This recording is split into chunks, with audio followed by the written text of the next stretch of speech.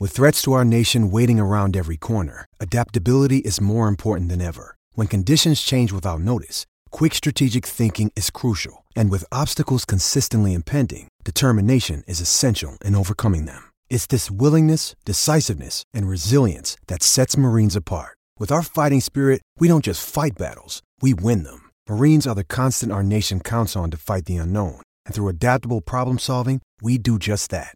Learn more at marines.com.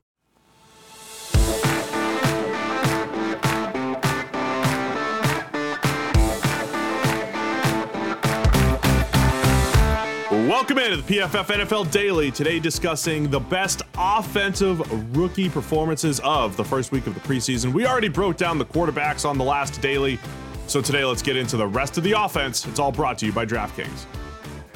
Download the top-rated DraftKings Sportsbook app now and use promo code PFF when you sign up to turn $1 into $100 in free credits when you bet on either fighter to win until punches landed during the fight.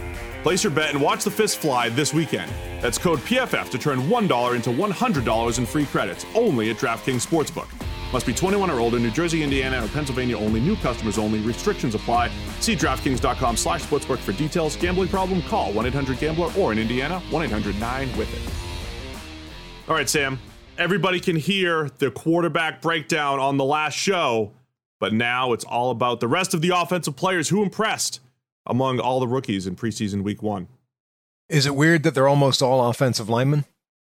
Like every single one of these guys seems to have been an offensive lineman. The one exception is Rondale Moore. I was really impressed with Rondale Moore in the cameo we saw of him with the Arizona Cardinals. That idea that there is a defined offensive role for him, that, you know, all the manufactured targets that they were giving to Larry Fitzgerald last year, they're all going to go to Rondale this year, except instead of Larry Fitz, you know, is falling forward for 1.5 yards, Rondale is going to put a guy on the ground, run for 10 yards down the sideline, and we're going to get some fireworks. Maybe I might be repeating myself for the 9,000th time, but the early takeaways for me are a lot about the athleticism, the arm strength, and just seeing how things play. Rondale looked fast. Now, the number 85 does not look great on him. All right. It's just not a good look while everybody else in the NFL is wearing 2 and 1 and these other numbers that'd be better fitting. But that's my in-depth analysis. Yes, I think Rondale, my takeaway from that, there's a plan for Rondale Moore. The Cardinals have a plan on how to use him. It's what we talked about around draft time. Even just in 23 snaps, it was great to see that there's a plan to get the ball in his hands. Yeah, I don't know how much that's sort of overselling it. Like a lot of teams, when they get special athletes like that, you see a whole bunch of manufactured targets and they just sort of feed them gimmick plays, and that's like, it often becomes the thing to criticize them for, right? It's like the only thing they knew what to do with this guy was just a bunch of gimmick plays and bubble screens. It's like, how creative is that really? I think really what we're seeing is that kind of just is there in that offense anyway, and they're ready to give it to him immediately. And Rondale's talented enough that that's a great way of just getting the ball in his hands. I'm really eager to see like what the next step is. Do they have some of these deep targets involved for him? Do they have like an expanded role, or is it he's just stepping into this gimmick role that's already there within the offense? I'm not saying that's necessarily a bad thing. I think for his immediate impact, it's great that that's sort of there, ready-made, already part of this system that was just being occupied by a less talented, at this point in his career, playmaker. But I'm not quite ready to sort of praise them for it as in terms of a plan to use Rondale. Well, so you mentioned all the offensive linemen. Now, this is a rare one because a lot of times the rookies don't really hit the ground running the way they have been. But we mentioned on the main PFF NFL podcast, or I mentioned quickly, hey, look at the Steelers. Their overall offensive blocking grade is number 1, but their rookie offensive blocking grade is number 1, led by Dan Moore, who has played left tackle, only 2 losses in pass protection from him so far. I'm going to tell you about one of my just favorites. Wasn't the highest graded this week, but one of my favorites in a minute. But it is good to see offensive linemen near the top of this list as far as top rookie offensive performers. Yeah, and some of them are guys, I think, that have like a starting job to be won, or, you know, a better role than they're currently slated for that's available. Samuel Cosmi, I think it was important for him to have a good game.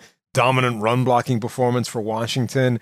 Not quite as good as a pass blocker, but certainly enough to get excited about. I thought Quinn Miners had a really good game at center for Denver. Okay, it was against the Vikings, backups. So there's only so much you can get excited about it. But that's a job that's there to be won. Like Lloyd Cushenberry last year was the weak link on that offensive line. He didn't have a bad game necessarily either, but Quinn Miners can push him for a starting role if he continues to play well throughout the preseason.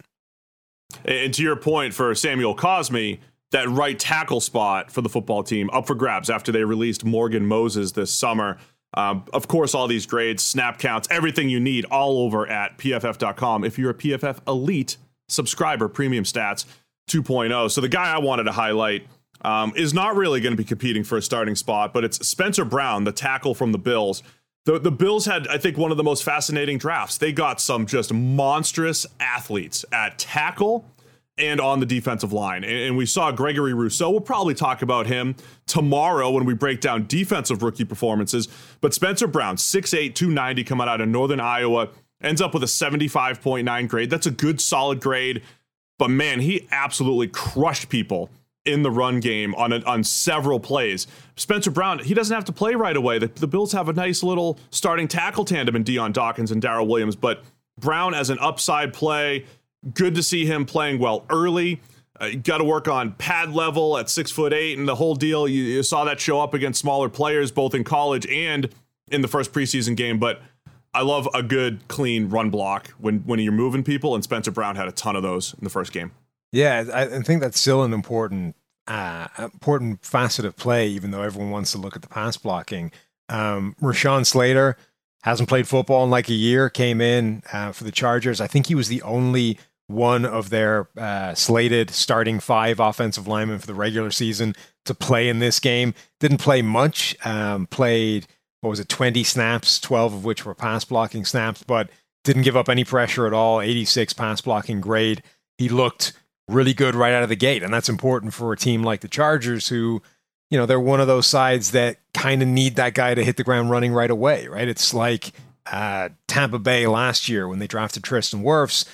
They needed him, right? They needed him to be good. He was phenomenal immediately. If the Chargers get that from Rashawn Slater, that's huge for their fortunes and for those of Justin Herbert.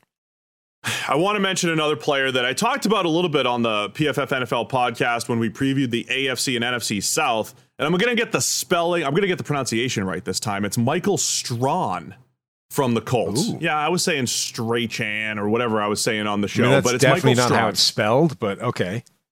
Strachan. But Strahan, I guess, is the right pronunciation. Been corrected twice from 2 different people, including our own Ben Stockwell.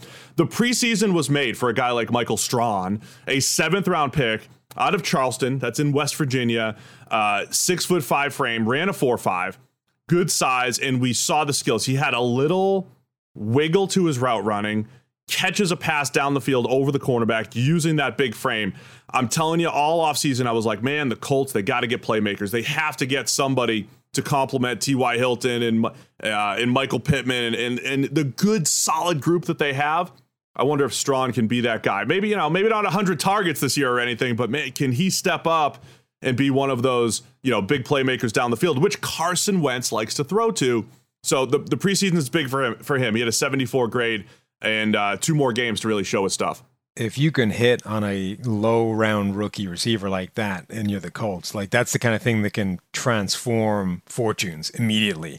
Another one that's really interesting to me, Walker Little. Mike Renner's guy, right? Yeah. A guy, tackle from Stanford who hadn't played a lot of football recently. Renner loves the way he can move, thinks he has the potential to be a starting NFL tackle, possibly sooner rather than later. And you don't tend to find those guys where he was drafted, the 2nd round and beyond. But he stepped into a situation in Jacksonville where either one of those tackle spots is there to be won. If he has a good preseason, like there's very little reason to not start Walker Little as one of your starting tackles. He played 49 snaps in this game, which is a pretty extensive amount. 41 of those were pass blocking plays, and he allowed just 2 hurries. Yeah, he needs those reps. He had barely played over each of the last 2 years.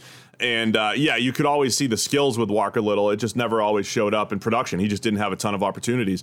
That's more offensive linemen. Royce Newman played really well for the Packers. It was really great. It was just different seeing offensive linemen play that well early on.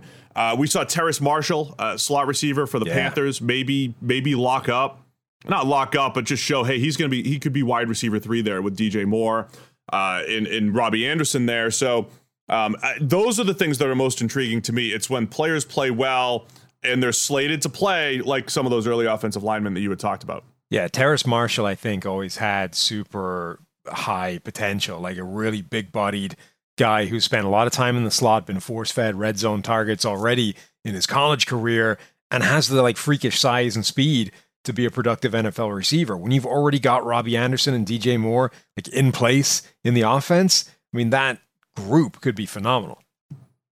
So there you have it. It's the best offensive rookie performances from the preseason. We'll hit on the defense tomorrow and let us know. What do you think? Who do you like the best on the offensive side of the ball after 1 week of preseason? It's a PFF NFL Daily.